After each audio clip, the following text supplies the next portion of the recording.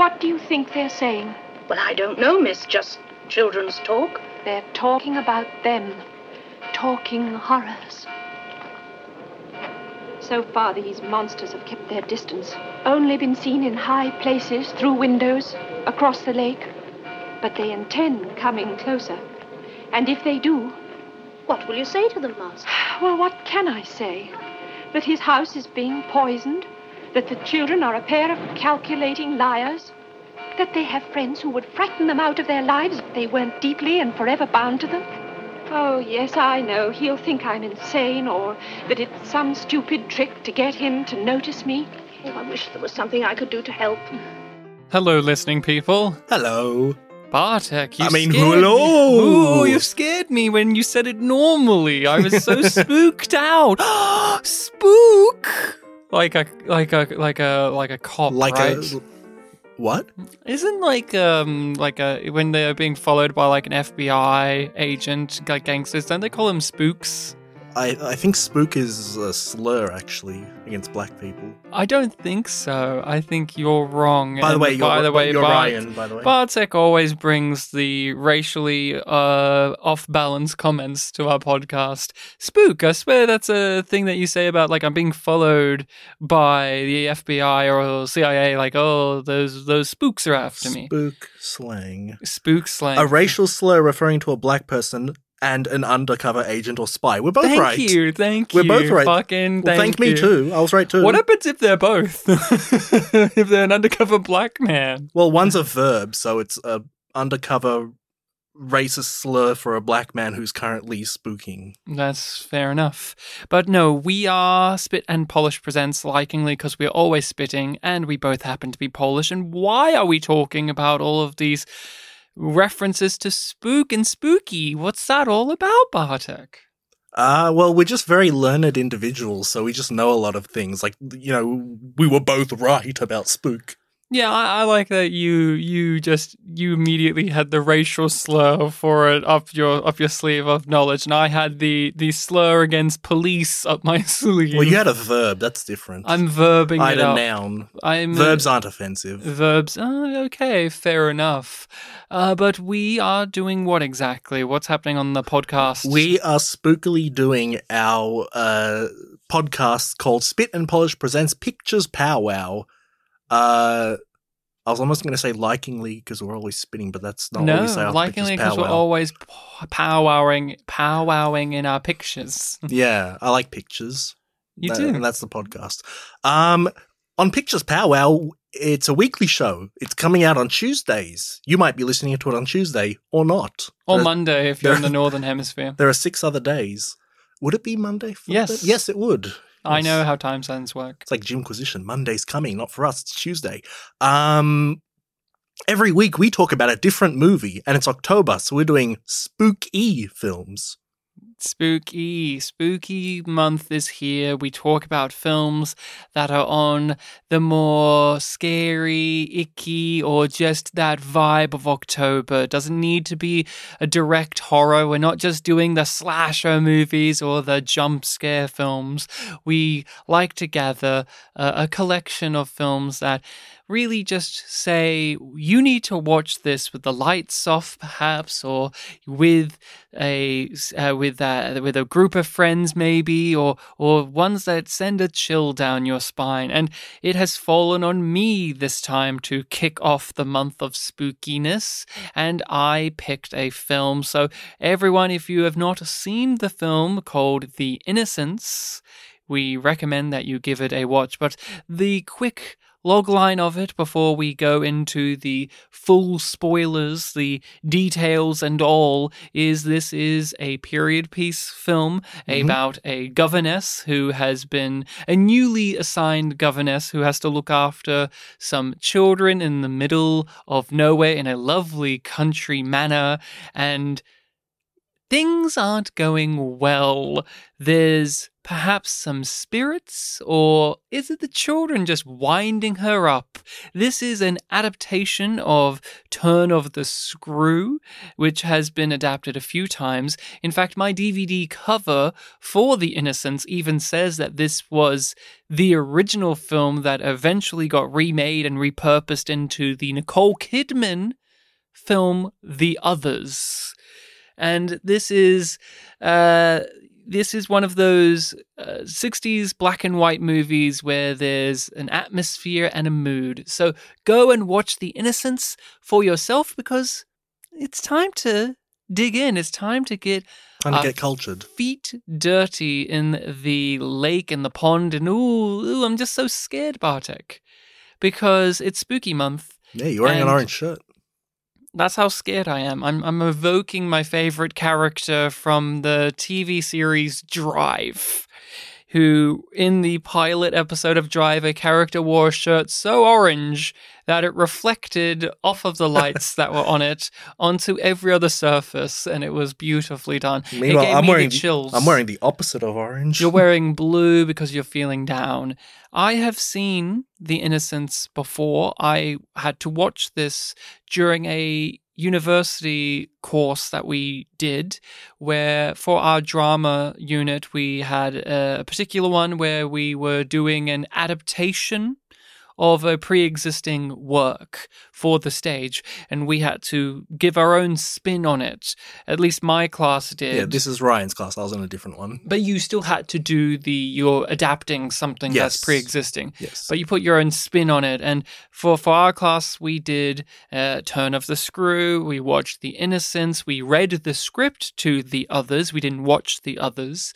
For some reason, we read the script to it. Like the full script? Yes, the full script. Oh, okay. And we had a class that was evenly split between boys and girls, which is unusual for a drama class. Mine because was not. Usually it is pretty stacked with women who are in it. My class was 12 girls, 3 boys.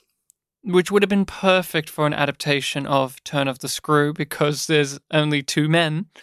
In it, 3, actually. There's 3. There's the uncle, there's Quint, and there's Miles. Yeah, mine was 12 girls and 3 boys. Our play had 3 characters. It was 2 guys and 1 girl. Fantastic. And yeah, so we did our version of The Innocents. We did our version of Turn of the Screw. I read Turn of the Screw at the time. I even went out of my way to watch a film that was a story about Quint that starred Marlon Brando. Oh, okay. See, you've told me the story of like you setting up for this class, and I thought that you watching this film was you going out of your way. No, So this something was else. one we watched on campus in the classroom on the big screen.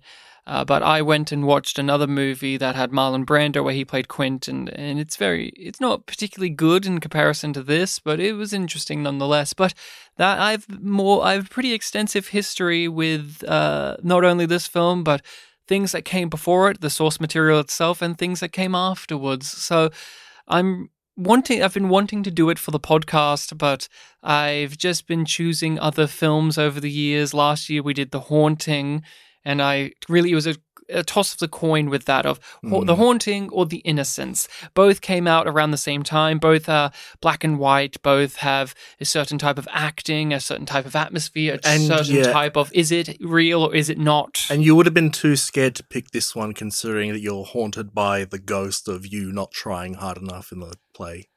I did get a lower mark because I didn't put enough in my journal, which was real devastating because my journal was full. But that was bullshit on the teacher's part. There's not enough time to get into my disappointments with that teacher. But Bartek, The Innocents, outside of hearing me have this experience, any familiarity with this? Any knowledge? Had you seen it before? Or is this one where nothing from this was familiar to you? Nothing. I didn't even see the play that you did, but I saw all the like advertising materials for it. So I do remember, and also you talking about how there were so many female characters. Like I even brought it up last week when you said it. I asked like, oh, is that the one where like everyone's a woman? And you're like, kind of. And having seen the film now, I realize, oh, okay. There aren't that many characters, and it is there are more females than males, but it's not necessarily like, oh, everyone's a woman. But I can definitely see how, yeah, the males in your class would have had less things to do than the females. Yeah, I didn't know really much about it other than like it's going to be some sort of gothic thing. I think there are some kids involved. I don't even think I knew much about taming the turning of the screw. Mm-hmm. So it was mostly blind, but you gave me an idea, and the play advertising at the time gave me an idea of the vibe of it. I obviously am a fan. I've enjoyed this. This was one of those experiences at university where a film was given to us and it stuck. It made a mark. It really lingered. That doesn't always happen. Oftentimes when you're having to study a piece of work, it removes the enjoyment from it. We've discussed this over the years on the podcast. Studying drama and film, that happens. Even though I would say when you're doing it at university, there's almost you're choosing actively for that experience to happen, while at high school, when I'm doing a class like English and they're making us watch some particular film, I'm not really choosing that, and I'm not really choosing, say, to go over Blade Runner with the fine-tooth comb that ruins the sensation of the film itself, to break it down into how one writes an essay, analytically speaking. But when you're at university, you choose that. You are aware going in, so there's almost a more openness to a film being broken apart in that way, while when I'm in high school, I didn't choose that for Rabbit Proof Fence or for Blade Runner, or you didn't choose that for the recent films you've selected on the pod. You're going to take it out of my mouth. Listening people, go back 4 episodes and listen to our review on The Body. Oh, I thought you were also going to say on your Robert De Niro classic film, The Mission, as well. The Mission, not as much. Yeah, but you had a vague memory of silliness in the class of people not wanting it. But how did you go with The Innocents? You didn't know much going in. I told you, watch this with the lights off, enjoy this. It's more atmospheric, same time as The Haunting, so you have some similar thing to compare to. You weren't a big fan of The Haunting. No, but that's one I definitely need to give another go. There are definite things about my viewing experience that went against it. This one I don't need to. This was a good one. I like this one quite a bit.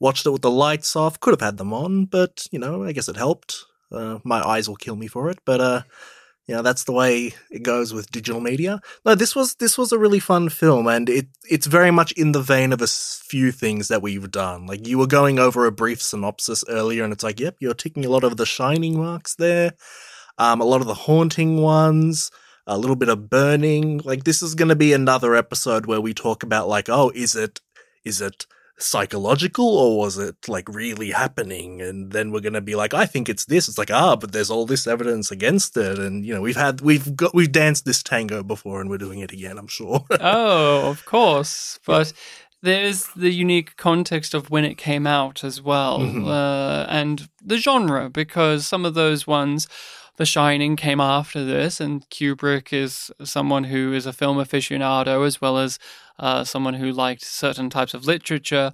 And Turn of the Screw, I mean, even the title of the original story gives you an indication of what it's about. It's the turning of the screw. It's that sense of cracking underneath all of the pressure. And is that the case for our main character? Is she just feeling the pressure of her job and her psyche? Is it just falling apart underneath, or is there ghostly spirits that is fucking with her? And it is a real case of what is your interpretation. But before we even get to all of that, what did you think of the actual pitch of this film, the setup and the way it went about it? The pitch of it, I mean, yeah, it was a solid pitch. Like I said before, it reminded me a lot of The Shining, especially. I mean, which film am I talking about? Main character in the opening scene talks to a person that owns a big manor or big building that will be the setting of the rest of the film, and that character never appears again. It's very similar in that regard. But this one with a much bigger supporting cast. That's quite a big thing about it. It starts off very, pleasant, daytime. It's not, most of this film, I think, is daytime. Even some of the night scenes look very bright. And it unfolded itself very slowly. Like, one of the big, I guess, horror points or dark points about this is that you have children behaving, in troubling manners, unchildlike.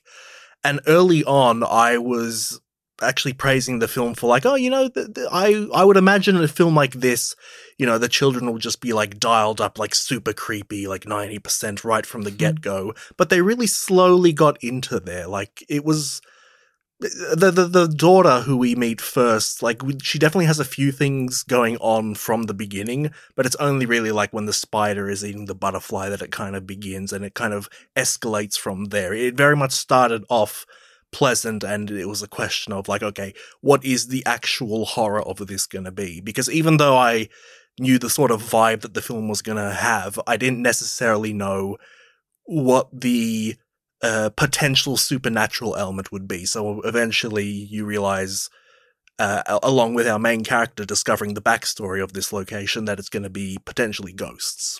I really admired, and I had forgotten this, but admired how the film starts straight away telling you that this is going to be slow dread. This isn't going to be spooky jump scares. This isn't going to be a monster running around or even telling you if it's real or not, because we get a black screen for a very long time and it's just singing. It's just this music. It's just this otherworldly sensation. The trivia was talking about how a lot of people were confused by that back in the 60s. Yes, but it's a choice, and it's not just a frivolous one. It's one that is very specifically telling you on a subconscious level what the tone of this is going to be for the remainder of the runtime. And I just always love a cold open like that. That's even before we get a proper cold open where we get her praying in the credits and all of that good stuff. It is just such an arresting sound and visual of it's just black, and you're waiting for something to happen. You're like, okay, and then the usual here's 20th Century Fox and the logo comes up, and it's just, why did they do that? And then once you get into the premise of this and how it's going to methodically go about it, it's just such an honest way of opening up the movie. I just can't think of a better way of allowing the viewer in on what your experience is going to be with this particular film. It's just so brilliantly done. And I forgot about it until I turned it on last night. I'm like, oh, yes, yes, yes. And once you have finished the movie, that song, that fucking little song that they keep singing and humming and the music box plays. Willow and Whaley, was it? Yeah, and the score keeps implementing. It just becomes maddening. It just becomes this maddening thing where, like our main character, you become frustrated with this beautiful old song.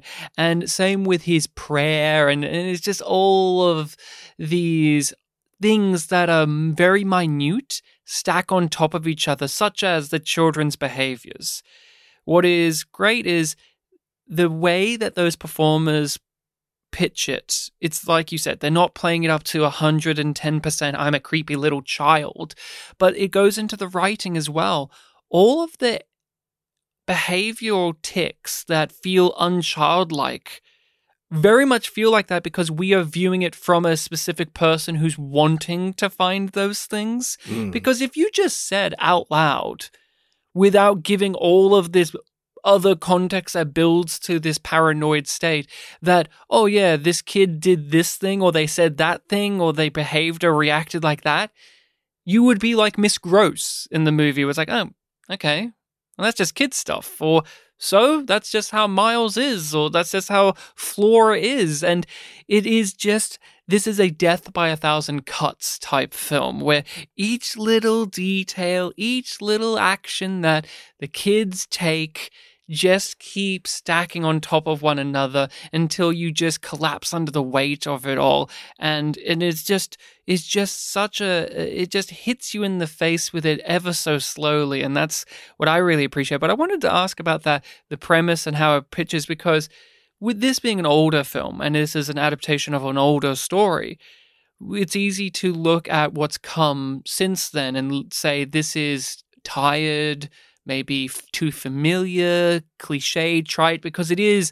Here's a pretty lady, goes to a creepy house in the middle of nowhere, and she's encountering ghosts. And is she actually seeing them, or is she going crazy?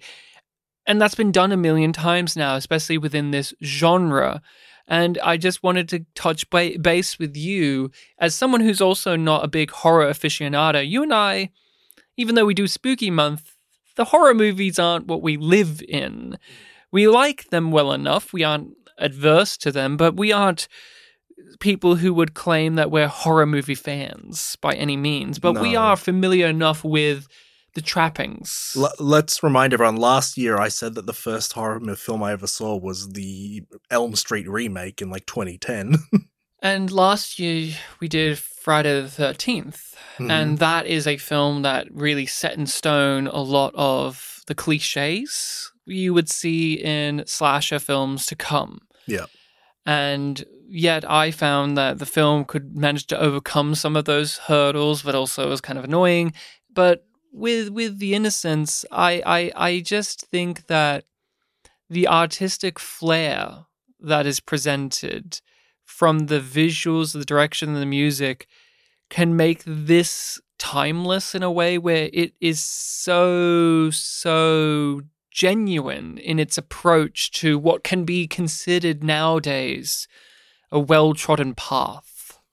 Definitely early on, when I was cluing into the fact that, you know, as I started off this episode, I listed like, oh yeah, we've done this kind of tango before in a few films on the podcast.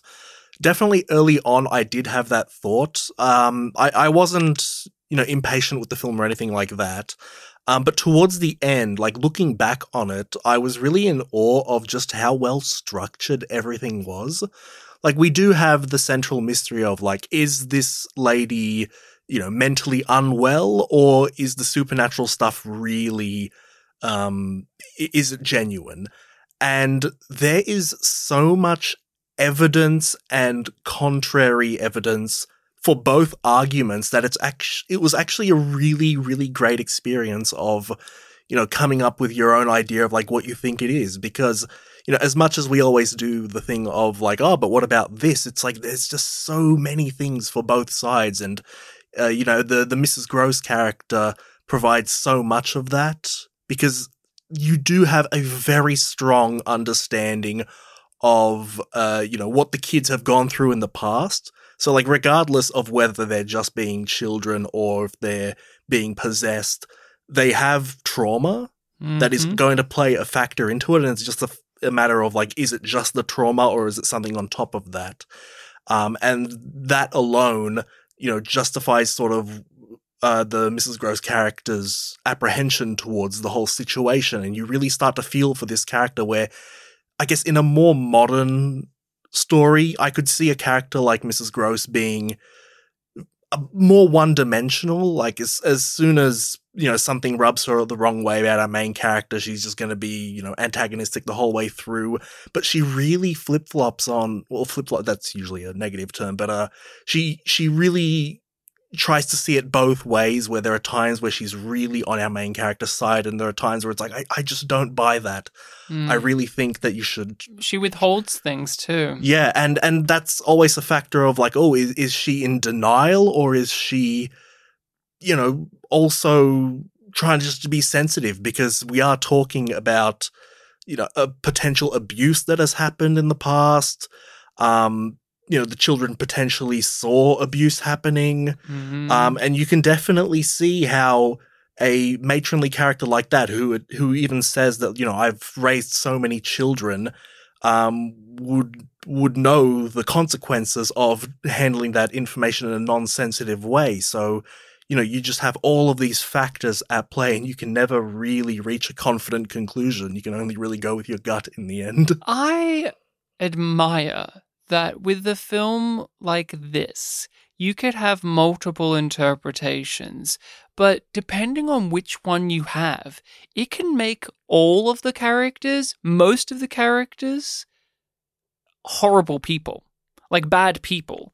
Like if it is a case of it is actually ghosts and they're real and that is the case and it is, Mrs. Gross goes from what could be the heart of the film, like the emotional center, because we can relate to her.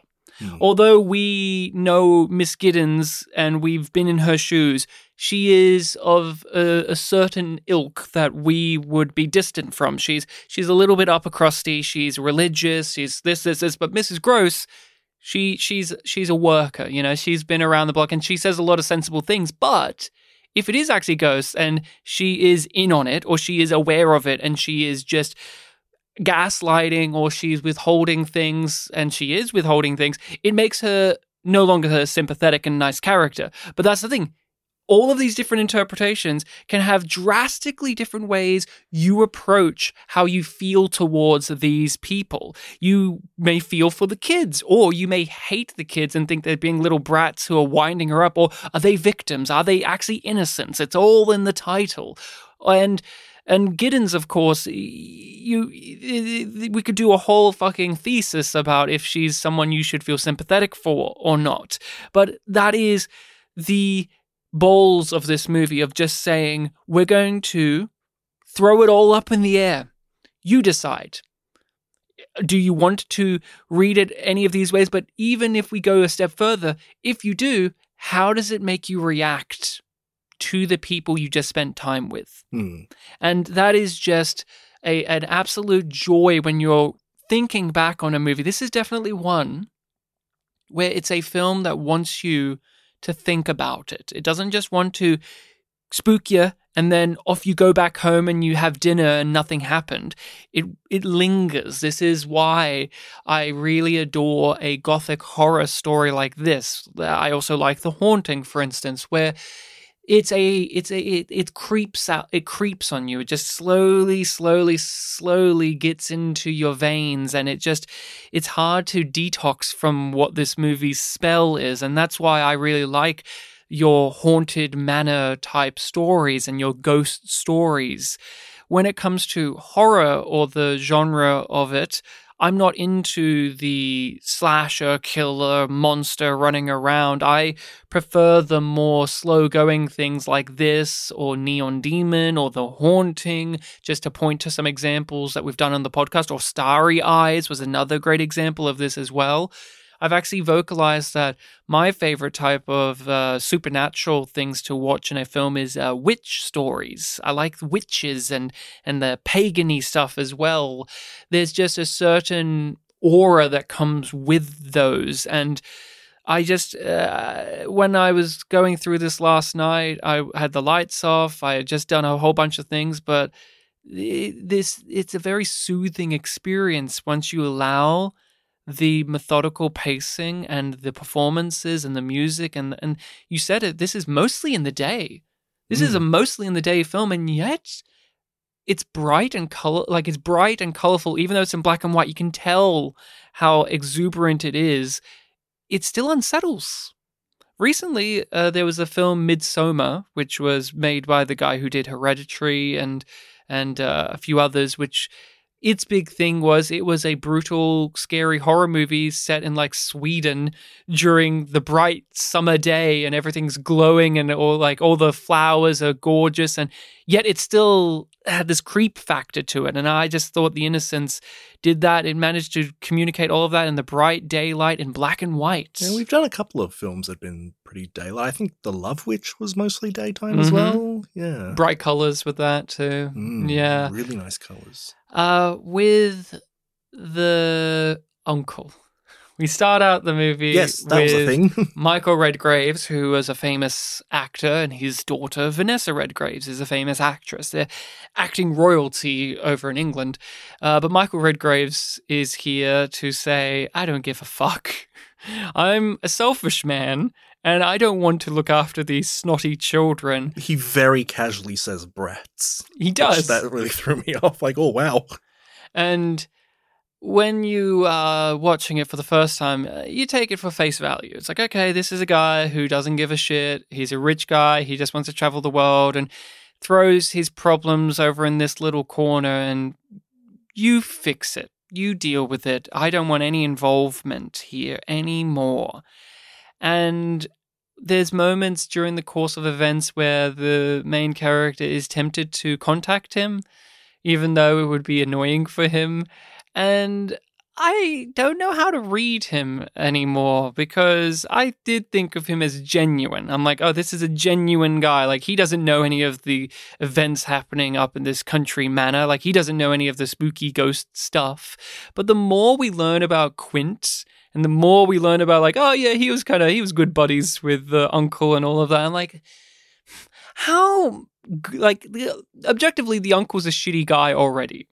But how much is he a shitty guy? You reference The Shining. That's one of the great questions about that film as well, is the guy who sends Jack Torrance up there, the guy we never see outside of that single scene, really, or like when he's enduring them through the whole entire stuff.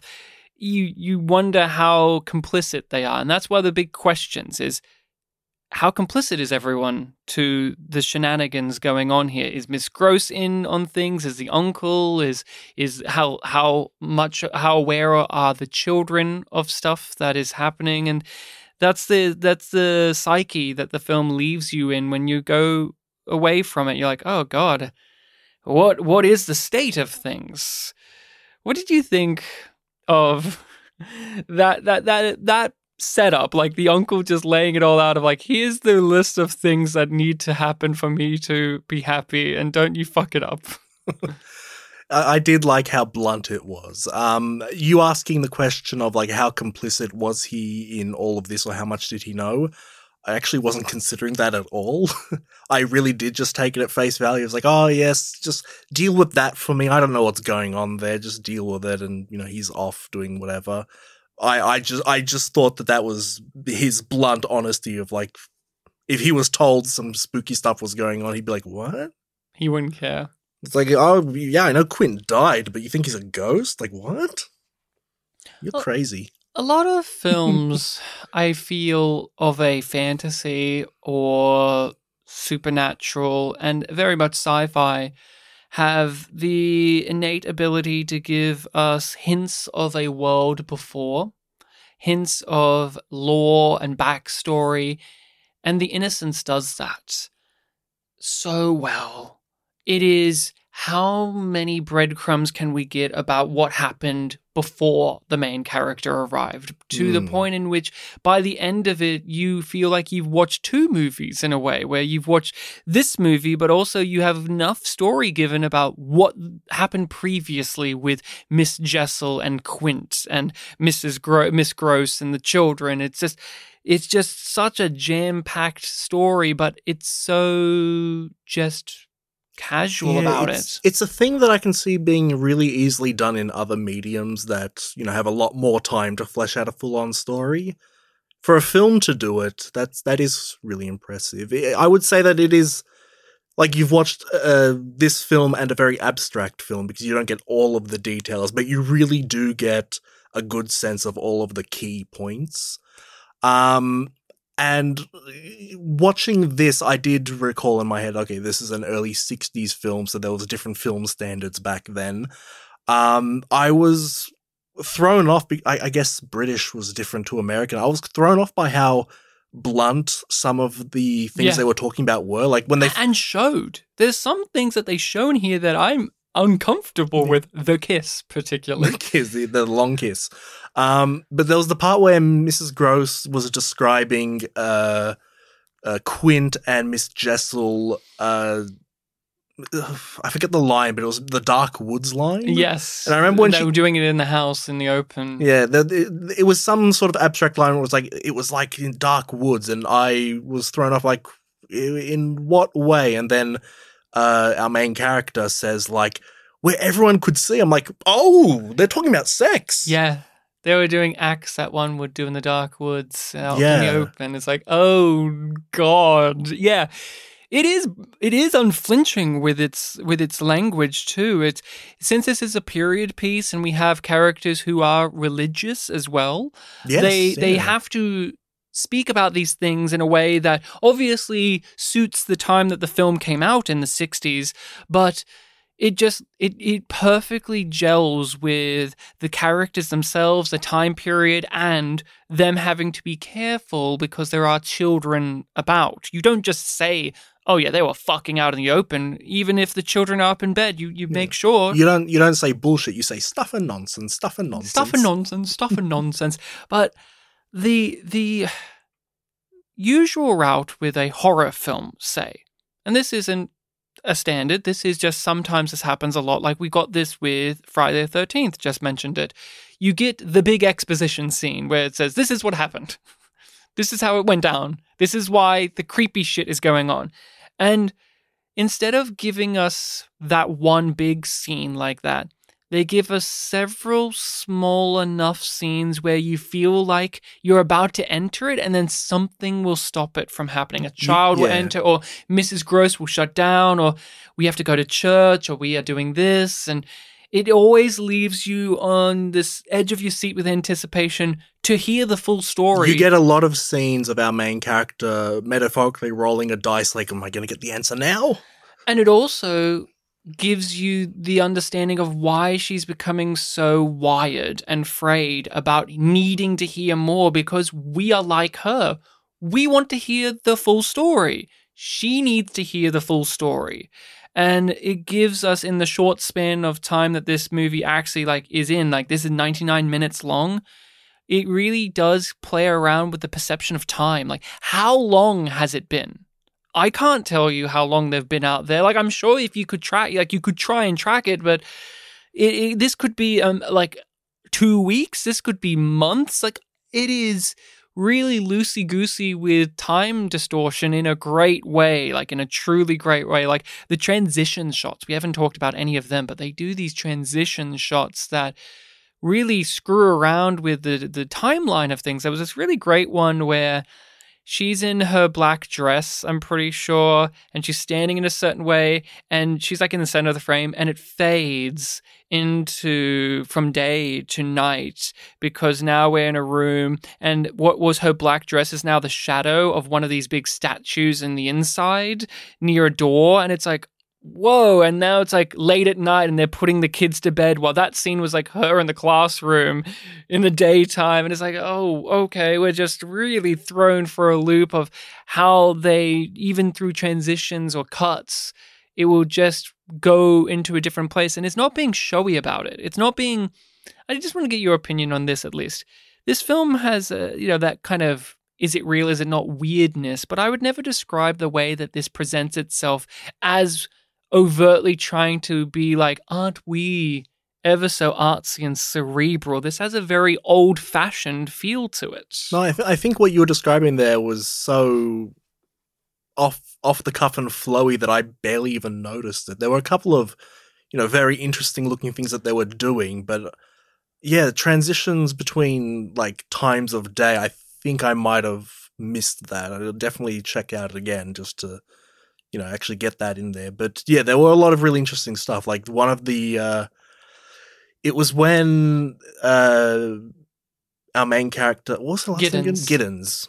I almost said Jessel. When Miss Giddens first sees Quint up close, and the first time you see him, he's just slowly flowing in, and you read in the trivia that they put him on a dolly or something like that. Yeah, a little trolley thing. But it was a really cool thing because it's a black and white film. He's in the darkness, and he's got facial hair that stands out, so it's he's just coming out of the darkness, and it's a really cool look. And yeah, it reminded me of as I've established already, the first horror films I saw were very late 2000s, early 2010s, during the era of the jump scare. And so for quite a while, my idea of horror was like, oh yeah, they do like variations of kind of jump scary things. And I remember once I was listening to a review of The Conjuring, I think it was, and the reviewer was talking about how there's a part in the film, and I have seen the film since, where the creature is, just hanging on the wall above a fireplace, and it wasn't like, a surprise shot and it's there. It just simply showed it. And he described it as, that's just scary on its own. And I remember that line really opened up, my understanding of horror. It's like something can just be scary on its own. It doesn't have to be showy like that. And yeah, that shot of, Quint just appearing out of the darkness slowly. It wasn't like zooming in on that and like showing off and doing like a big music sting. It just happened, and like I noticed and was shocked, and then later on our main character was shocked by it. And yeah, I really liked that moment. It's the little things that can unnerve you, such as a woman in all black standing in a body of water in the distance in the reeds, and it's not just a quick blink and you'll miss it. No. They're sitting on that. They're looking at that. They're examining that. And then when we get to a point in which our main character now dresses like that, it makes your teeth just grind with anxiety because she's going down the same path. She's now becoming the thing that she's trying to fight against. And how aware is she of that? And it just gives you this knowledge of this is not going to end well. And you could say that's obvious with it being a horror film, but it's still the case that you need to establish that within the film. You can't just say, it's a genre, you know how it all goes. And with the information being doled out along the way, I really also appreciated we aren't just learning about what happened at Bly Manor.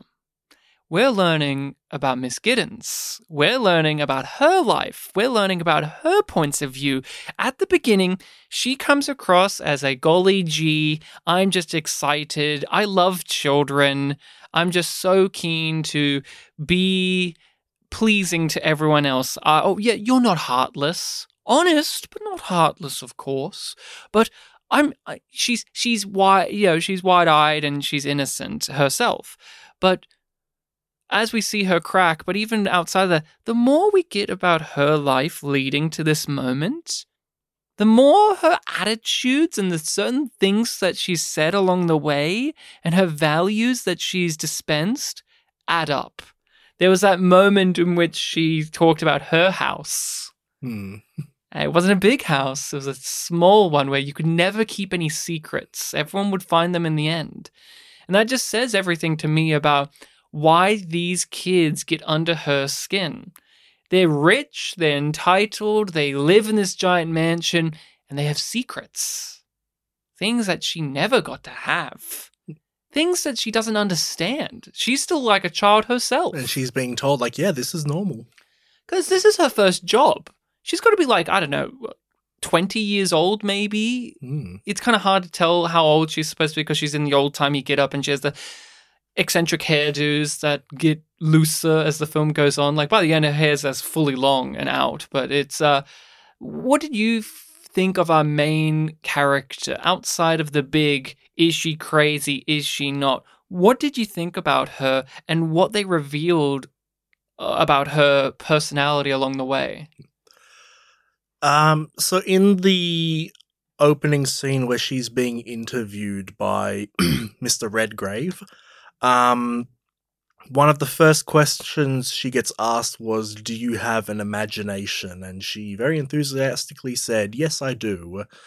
And I knew from that moment, like, okay, how's that going to be used against you in this film?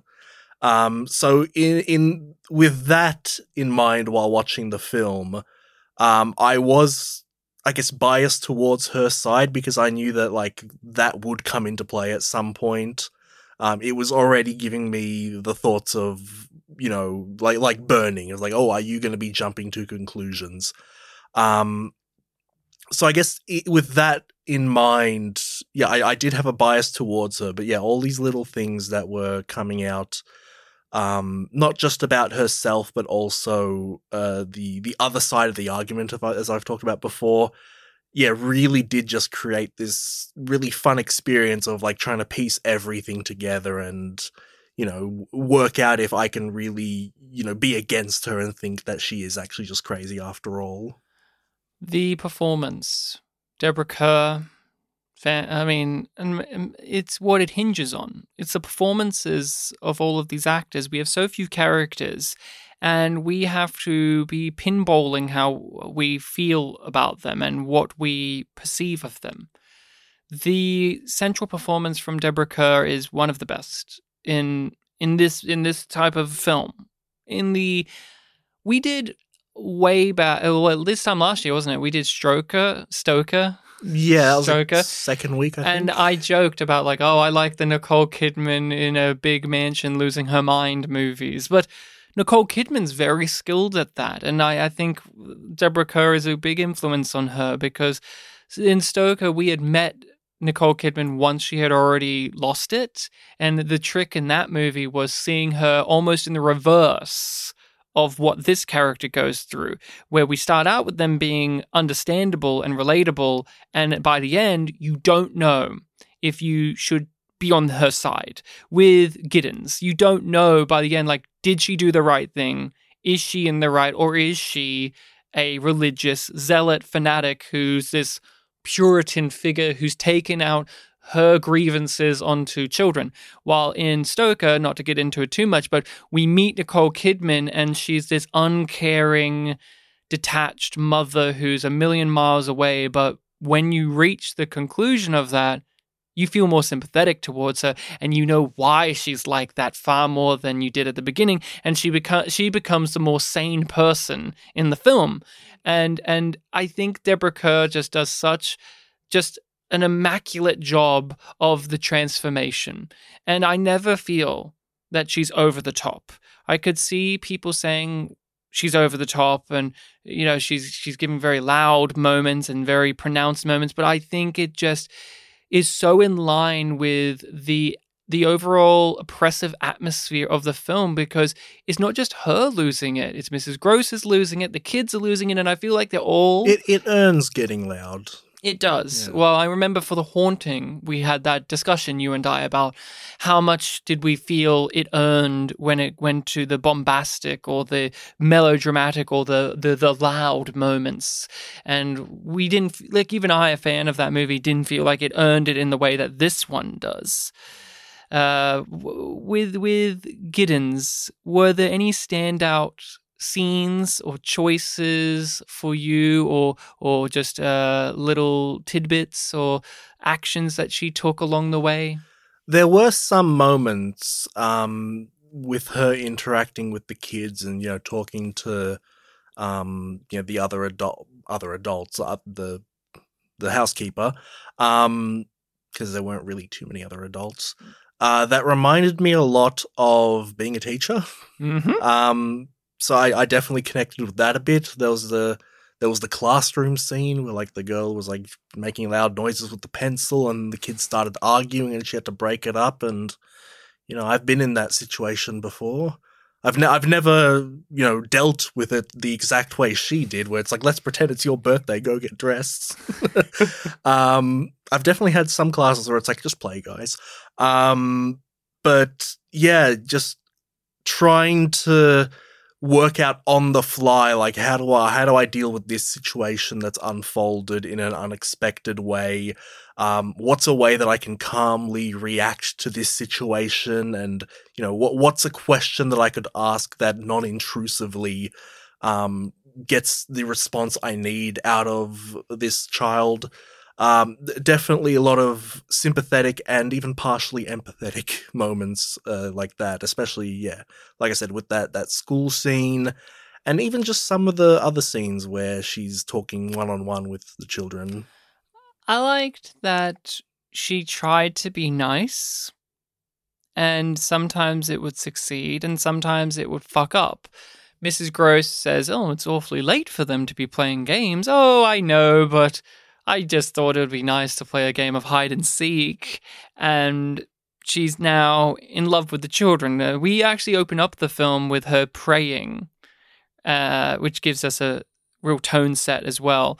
Her praying and talking about that she's just trying to protect the children. She loves children. Yeah, she said that she loves children more than anything. And it's so manic that it tells you that something bad's going to happen to the children. But then the twist is it's the children that could be the bad ones. Or maybe they're not. But when she did the hide and seek thing and Miles is choking her and he's not understanding, or is he? I relate to that. I've had that experience recently. I went to my wife's hometown area and with the nephews and nieces, and we had one of the nephews. He's around this age now, a bit younger. He's around like 9, I want to say, and he was just like hit me and do stuff because he doesn't understand, and even when you tell him, he just kind of doesn't listen or doesn't do that, and it's similar behavior, but with this. Like with this in the attic, and the music box is happening, and we have and Miles has like this. He has these 2 modes that he goes through. That's the thing that I love about Miles is once you say, okay, I'm not going to look at it as he's possessed. It's not like he's really that weird. He just has 2 different faces he puts on. He has his I'm an anarchic, bratty child who fucks things up, and I'm actually more mature. And you're a teacher, you're somebody who's had to experience kids, and I've had to experience kids. That's not uncommon. There are those kids who, that they're little shits, but when they want to, they put on this air of, I'm actually more mature than it. Oh, come on, sir. I was literally about to say, as soon as they put on that voice and say, sir, like, come on, sir. And so, even though, and this is for us, and even in the 60s, you want it to be creepier because it's a period piece. There's something about this period with those outfits and those dresses and those accents that just have an innate, uncanny quality to it. And so I think it's time to really crack open the big talking points about how we look at this, where do we land, what's our sensation, and what are some of those scenes or those details that make us lean one way or the other on the outcomes, as well as talking about the children too. We haven't actually talked about the kids themselves all that much. I love Miles. I think he's great. That performance, you can tell why that kid was in Village of the Damned. You can tell why he was in that movie. That kid, he's such a little creep, but he's cute. There's just something about him. Very multifaceted, yeah. The precocious is the big word that was on my mind. When a precocious child character is done wrong, it is the most aggravating thing for me. But this one, yeah, he played it multiple different ways. Like, he had the very childish, playful one, and then he had ones where it's like a little adult is talking to you. Yeah, he was very interesting, and he had a lot of build-up. Because he didn't start off being at the manor. You just hear talk about him. Like, oh, really excited that my brother's coming home. How do you know that? And the housekeeper building him up. And then you finally meet him. And yeah, he's well-spoken. And he looks at things. Like, literally looks at things. Makes you wonder why he got kicked out of school. Yeah, and you have all these questions. And like, there were so many moments, both of the kids in this film, where like they'll be asked a question and they'll just like, as if nothing was even said. Mm-hmm. Like, even with Flora, like looking out in the water, it's like, are you doing this on purpose or not? But that's kids. Yeah, they do that. Yeah, I know. As do adults sometimes. Like, this is just how people do. They're just not going to answer. Maybe they didn't hear. Maybe they just don't want to answer you. Maybe it's something creepy. That Miles scene where they're sitting at the fire. And you hear in the very distance Flora screaming at the top of her lungs, and Miles just has this very big smile on his face, and he's talking about, oh, I love it when the fire does that, don't you, Miss Giddens? And it's like, I want to put you in the fire. You're such a demonic little child. But then he has so many moments of vulnerability that you see from someone of that age. He's at the precipice, right? He's in his adolescence. He's entering that. He's like 11 or 12 years old. He is at that weird moment of time where they're a child still, but they're no longer like a little child anymore. And you see her struggle with that because this is her first experience. She loves children, but this is her first time actually doing this job. And so it isn't a case of like she's just looking after toddlers or just looking after 8-year-olds. She's looking after kids, one in specific, that's in a very volatile moment of their life, of not just him being a fuck up at school or whatever, but also just mentality-wise. I know for myself, when I was 11 or 12 or even 13, I thought of myself as like far wiser than I actually was, only to be proven otherwise. Well, yeah, because you're smarter than you were at 8 and 9. That you hit it on the head. Were there any other moments with Miles that stood out to you? Were there any moments with him that creeped you out?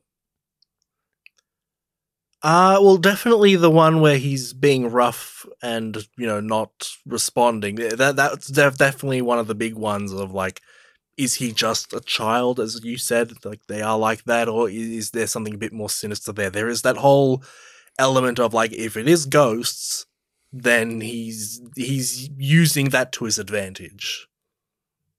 That's the big, worry with Miles. If it is actually the ghost of Quint, who seems to have been a bit of a dark figure, being in the body of a child, he can manipulate that fact. What about the bird? The bird? Oh, yeah. Underneath I forgot about that. That was creepy. That led to the kiss. That did. Yeah. That was...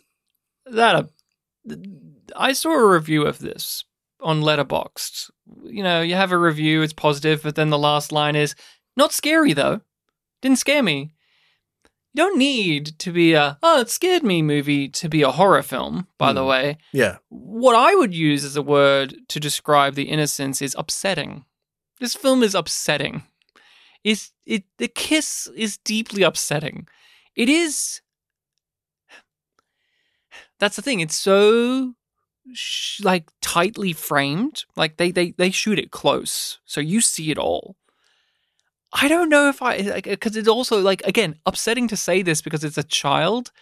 It felt very sexual, and it's supposed to make you feel that way. She feels that way, but is it? Is it? Who knows? And even then, too, let's be again genuine. He's entering adolescence. He's gonna have feelings for the cute blonde governess. Maybe he wants to give her his, is that bad? Is that wrong? Is that innately sinister? Not really, but at the same time, it feels so corrupt. And that's the whole point, is he corrupted by this previous male figure? Because Mrs. Gross argued that Quint, although had these horrible traits, he did bring a positive. He was a strong male role model for Miles, hence Miles knows how to ride. Yeah, and Miles was following him around all the time, or trotting along behind him, I think was the line. Yes. And then we've got Flora. Lovely Flora. She seems so sweet and nice, but she does do the creepy little girl thing a couple of times. I love that shot when she is playing with the butterfly and the spider. You get this shot of her face is in sharp contrast, and it's right near the camera. Yeah. And the perspective is all weird because then you have Giddens in the distance, but she's also in sharp focus, and there's this disorientating feeling about it. There's just you're being drawn to the attention of this small child who's right up to the lens, but also your eye is having to look at Giddens, and I just really liked how that was composed as a shot. It just, visually speaking, the film does really, really clever ways of saying, look at these children. Not even saying it with judgment, just saying, look at them. What do you think about them? It's not like they're shooting them creepy. all the time. There are moments where they're shooting them ominously, but there are moments where it's matter of fact, but we're in the shoes of Giddens so much that we want there to be something wrong. So with Flora, what did you think about her overall? She's the younger character, and I know, instance for you as a teacher, you're at the moment, you've been having to teach a lot of primary school kids around her age a lot too. Yeah, there have been a few like that. And so how did she go for you, and were there any particular standout sequences or moments of her? I haven't met anyone like her, but yeah, definitely you could feel the contrast that she had with Miles, where she's definitely unambiguously the younger one. Yeah, she had a lot more moments of the things she said not being quite natural to conversation. Like with Miles, there's the eloquence of like, now who is the one speaking in contradictions or telling the lies or something like that. You know, there's a cleverness there. With her, it is much more innocence. Like when she is not responding, it is like, oh, she's in a world of her own there.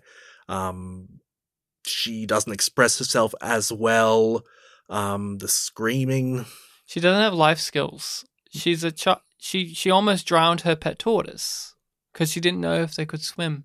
Well, she asked the questions. But she already had it in there. Yeah. I was like, oh shit! Well, good thing you asked. But she doesn't have the skills, and yes, the screaming. Do you think she saw Jessel?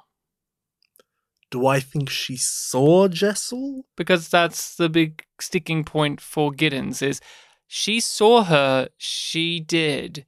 Did she say that? No, she lied. But but then Giddens clarifies, when I say lie, she withheld. And that's the thing. Do these kids see the ghosts? Are they actually there? Are they in league, or are they friends with them, or are they just kids and nothing's happening? Because I think that's that's the snapping point when Flora is confronted to look at Jessel. And Giddens is screaming at the top of her lungs, and she's saying Jessel, and Flora's freaking out because it was a sticking point. Like, you're not supposed to mention them. That's what I like about Mrs. Gross as a character, by the way. If you want to like her, that's good. She's being good. But if you look at her as someone who's maybe not on the correct side of things, her whole mentality of let it go, forget it, just ignore it, dream it, don't there was acknowledge its existence. There was that one line early on where I think it was Flora said, "Oh, sometimes she says to just pretend it's not there." Mm-hmm. Yeah. I guess I was stuck more on the idea of possession, but now thinking about it, I guess Flora was less about possession and more about some sort of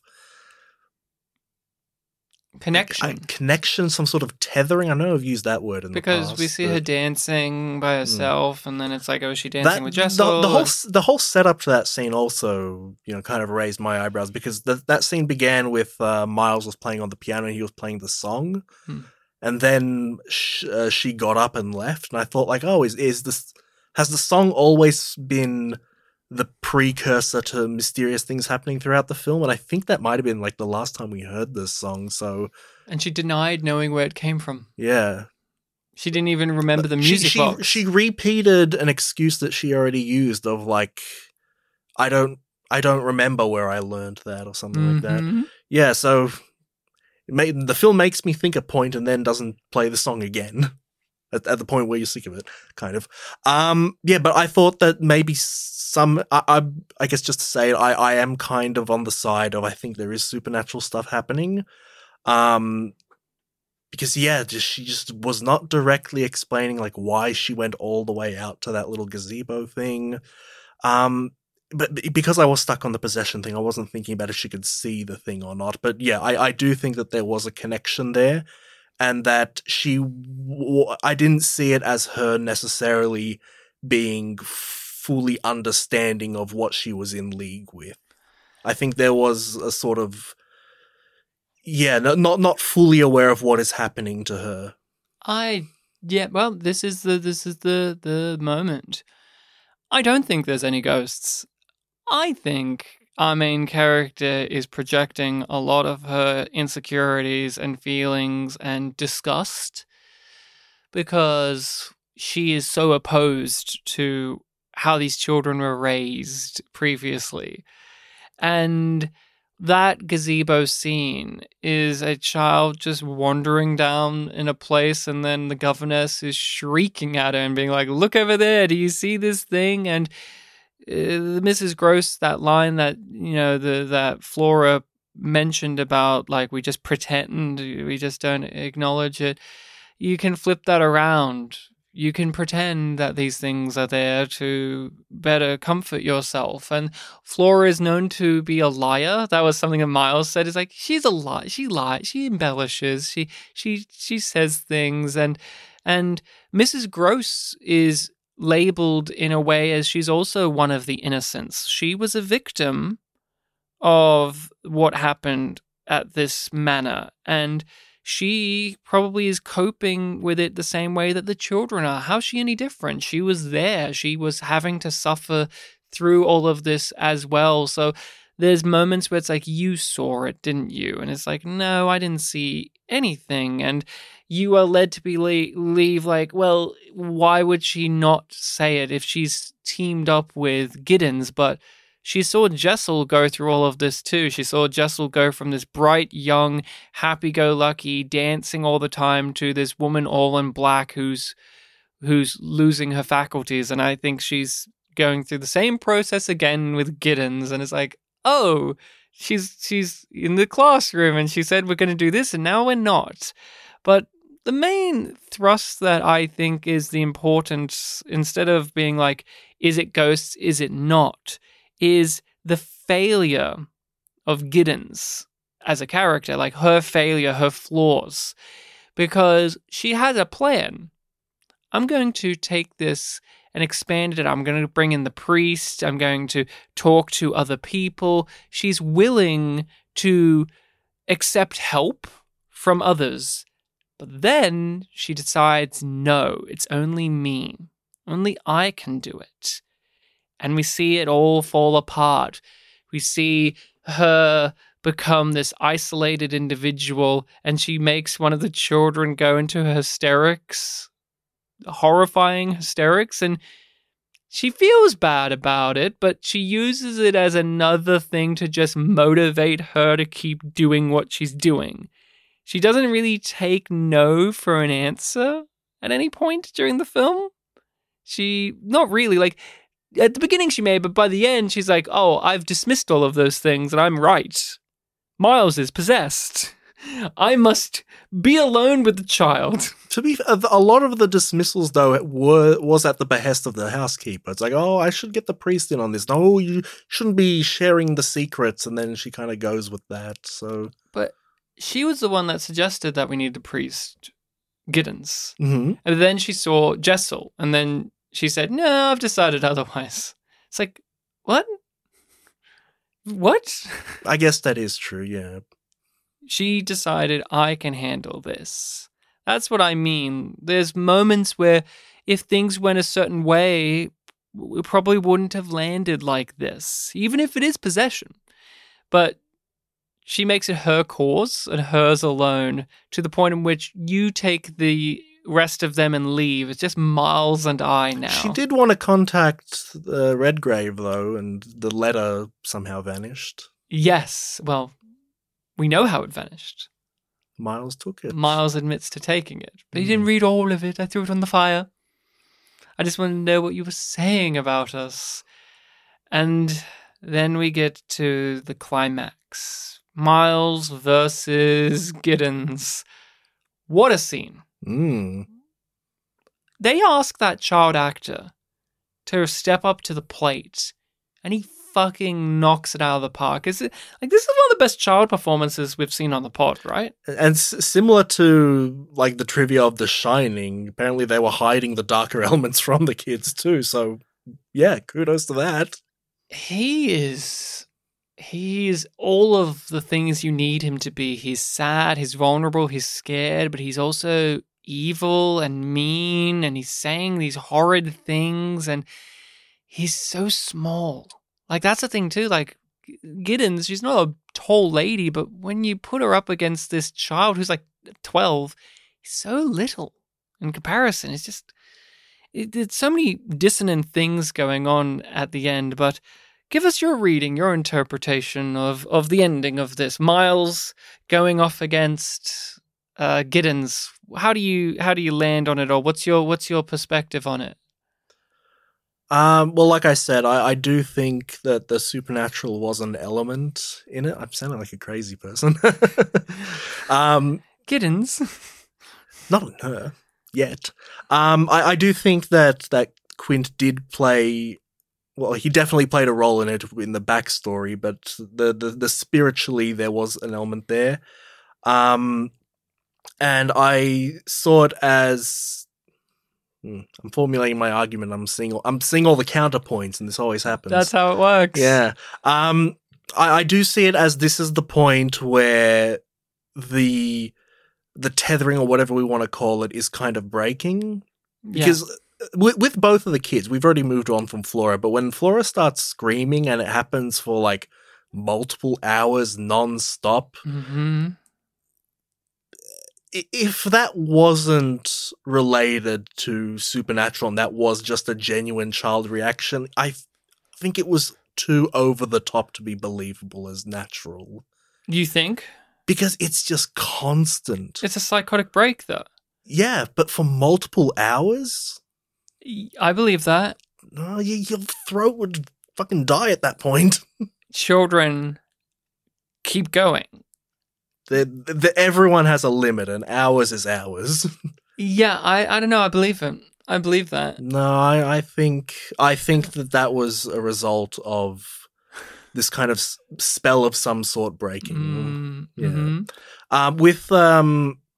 With Miles, even though we have established, that he has seen trauma in the past, and that could be a justification for like the sudden obscenities that he suddenly hurls at this woman, and that his sudden apologizing would be a childlike reaction to his precocious nature, apologizing for what he did.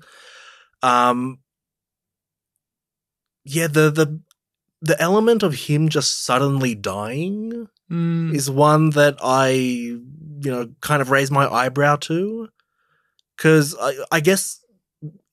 How do you read the death part? Well, let me go back first a bit, and I'll lead up, because that's so this is what you're doing, Ryan. You're throwing me at the ending and make me talk about the ending. No, because it all goes to this, right? I love the cinematography of Quint appearing behind the condensation of the greenhouse windows, and they're sweating, and it's just such a different feel, because although this takes place in the day a lot during the film, and we even hear like, ew, it's getting hot out, and Flora likes it when it's hot, and that's great because she's Flora, so and in the end it takes place at a greenhouse, which is cool. But they have him, Quint, behind or above his shoulder, like he's the devil on his shoulder, and he's speaking through this child, but how much is that just of the character projecting onto this? But we also know that Miles got kicked out of school for this type of thing. He would say horrible things, and he would do horrible things, and he scared the other boys. I love that line delivery, by the way. That's probably his best line delivery, is, I would scare the other boys. It's just, he says it so matter-of-factly, but also it upsets him that that's the case, that he scares the other boys. And the death. So it's been debated. It's been the big hot button topic of is he dead for one, but how did he die? And the thing that I always got out of it was he got exhausted because he's sweating buckets. That kid is fucking sweating buckets, and he's screaming and yelling at her. And I thought of it just as a faint thing. But the thing that many people argue is she killed him. She shook him, and she grabbed him by the neck, and she did something like that.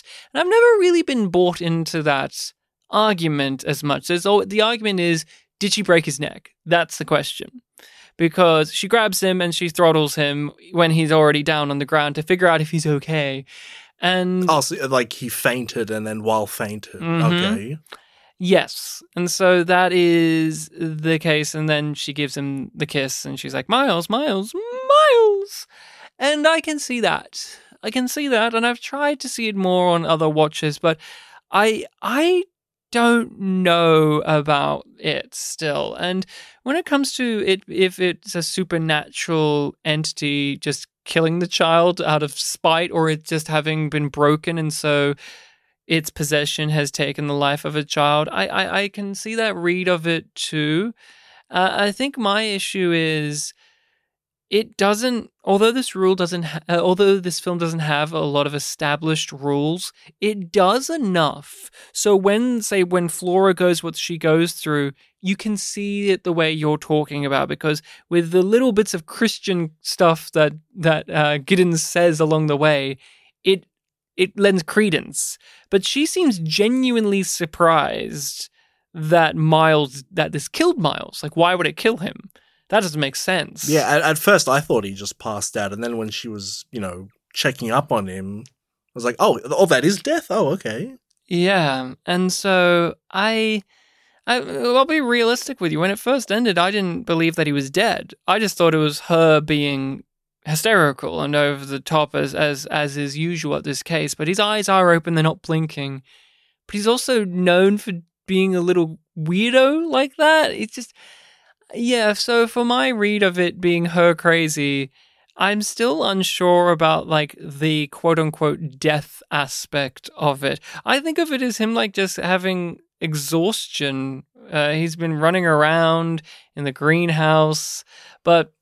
So you're saying that children do have limits? yes, they have limits. They reach the limit. But Flora doesn't. Yeah. Well, he's in like a 3-piece suit in a greenhouse sweating. Yeah, I don't know. I feel like screaming. Yeah, the screaming stuff. I don't know. I didn't have any issue with that. But The Innocents is a film after 60 years. You can still debate and discuss, and I think it lives and breathes on more than just that. There are some features out there that's all it has.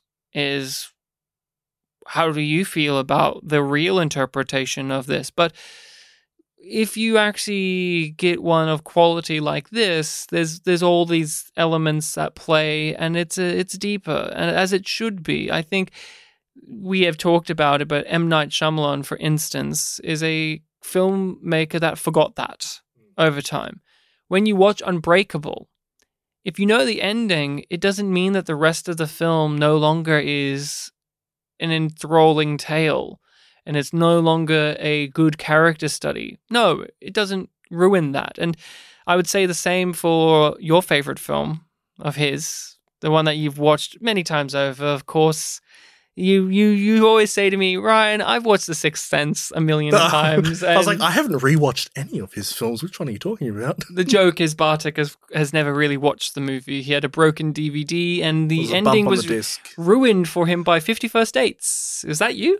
No, it was 20-1. 20-1. Who did I know? Maybe it's Rachel. I think Rachel had it ruined in 50 First Dates. Mentioned in that I definitely saw 50 First Dates before, but I didn't remember that part of it. But I think I swear that's mentioned in there. Prove me wrong. 20-1 got it. Not 50, 20. But when it comes to The Innocents, is there anything else you want to say about it, and would you recommend? I definitely do agree with what you were saying about how, the truth behind it all is not the point of it. It is the structure of it. In an alternate universe, that quote-unquote debate we just had, if we took that super seriously, we'd be misguided.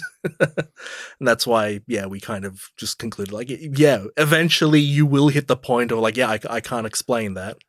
Because there is credence on both sides. Like, what is Mrs. Gross's real thing on it? Like, does she see and she's in denial, or is she not like that? Does she have a first name? Has she appeared in anything we've ever reviewed on this show? She has. Yeah. Oliver. Yeah, Oliver. Where she played, I don't know if you guys will believe this, A housekeeper. A housekeeper, you say?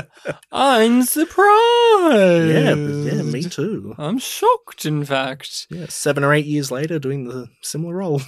Different. but similar. Different, yeah. In colour. Same job. In colour, yeah. In colour. Mm. And would you recommend? No. Yes, I would recommend this film. I highly recommend it, of course. This stands the test of time. The filmmaking is spectacular. The amount of trivia dedicated to just the amount of effort they went to make this film is truly inspiring. There's lots of details about lighting. I don't think I've ever done a movie on this podcast where the trivia talks so much about the technicals of lighting than The Innocents. They had to do so many tricks. They had to have so many specific types of lights and this many. And there was even jokes about how you're trying to set the studio on fire, like this lot on fire because you have so many fucking lights. Yeah, there was that one guy. The actress apparently had to wear sunglasses between takes because there were so many fucking lights. It's just... But it all is worth it. How ironic for a dark film. Oh, yes. And that is The Innocents. It is a great way to kick off the month of the spookiness. And I'm glad this one landed for you more than The Haunting. The Haunting was one where I hadn't really seen it before. I knew of its reputation. And I was like, I've seen The Innocents. I want to do one I hadn't seen before. But I'm glad that this one... We both came in with a certain mindset because that's the thing. If I'm recommending this to anyone, you have to have a certain mood. This isn't just one where you just turn it on and you go, all right, The Innocents, let's go. It is... And have a chat with your mates while it's playing? Oh, imagine that. Imagine doing that. And you're just throwing popcorn at the screen and going, yeah, get out of there. Hey, mate, what are you looking at on your phone, eh? You can't. So that's pretty cool. The next episode is a listening people's recommendation. A spooky listening people's recommendation. It's a more modern film, a more recent film. When I say recent, 1962. It's like within the last 10 years. 2015 movie recommended by my friend Jack from my hometown.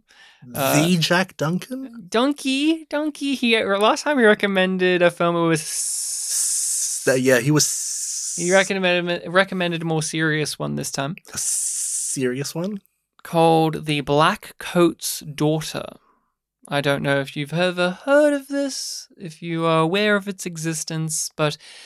I won't say anything. I have seen this once before because of Jack's recommendation in the past, so I am keen to discuss. The only thing I will say about it is do not look up anything. Not just that. Do not look up who's behind the camera or in front of the camera. Just let it happen, and then once it's over, enjoy. Okay. That's one of those things. It's one of those things because I want to discuss that next time on the podcast. So everyone make sure to check out The Black Coat's Daughter from 2015. We will be discussing that. Make sure to give it a watch and join us for the discussion on the pod. If you want to contact us more directly, you can do so over at our email, which is... Bartek, what is our email? Do you know? Sometimes we just don't respond. Oh, he's being a funny little guy. When you mentioned that in the episode, I wanted to do it at some point, but I forgot. And now I just decided now. It was a bit too late, Bartek. Idiot. The email is spitandpolished@gmail.com. We are on social media at Spit and Polish Presents. You will find us. We post on there. And if you want to recommend movies to us, you do it through the social media or through that email. We add it to a list of films and we eventually get around to watching and discussing them. I thank you all so much for joining us, for listening to us. You are great. Remember to be kind to each other, or I'll have to travel overseas and leave you with a crazy governess who's blonde. He likes them. I like them pretty, you know. Oh, I thought you were going to bookend it by saying you were going to be a spook. Well, then you were going to spook. Okay. Is that a place? I'm going to spook. But that's the definition that you gave at the beginning. I am. Yeah. I'm a spook. Yeah, yeah, I already accidentally used the slur version. Now you're ending on the slur version. For the police, though. Can I just final statement? Black people, we're sorry. Bartek's sorry. Ryan isn't. I've done nothing wrong. Oh no! Oh right. Okay. Well, I guess you haven't. You are perfect. Okay, no, for real. Last thing I'll say. Get back to the mic. Get back to the mic. Watch as I keep this all in. I want you to. I have a thing. Ryan, if you do the play again, are you going to try harder this time? Not only will I try harder, I'll play all the female parts. Which is like 2, 3. It's like 3 female parts to the 3 male parts. 4 technically, because you get like that other housekeeper lady who shows up for that one scene. Yeah. Oh, and I guess Jessel, so 5. You get 5. I remember what the Anna thing is. Like, they kept mentioning other people at the manor, and I was like, we're not seeing them. That's part of the trick. And then one of them shows up And then to be like, hello. Anna shows up, it's like, oh, okay, never mind.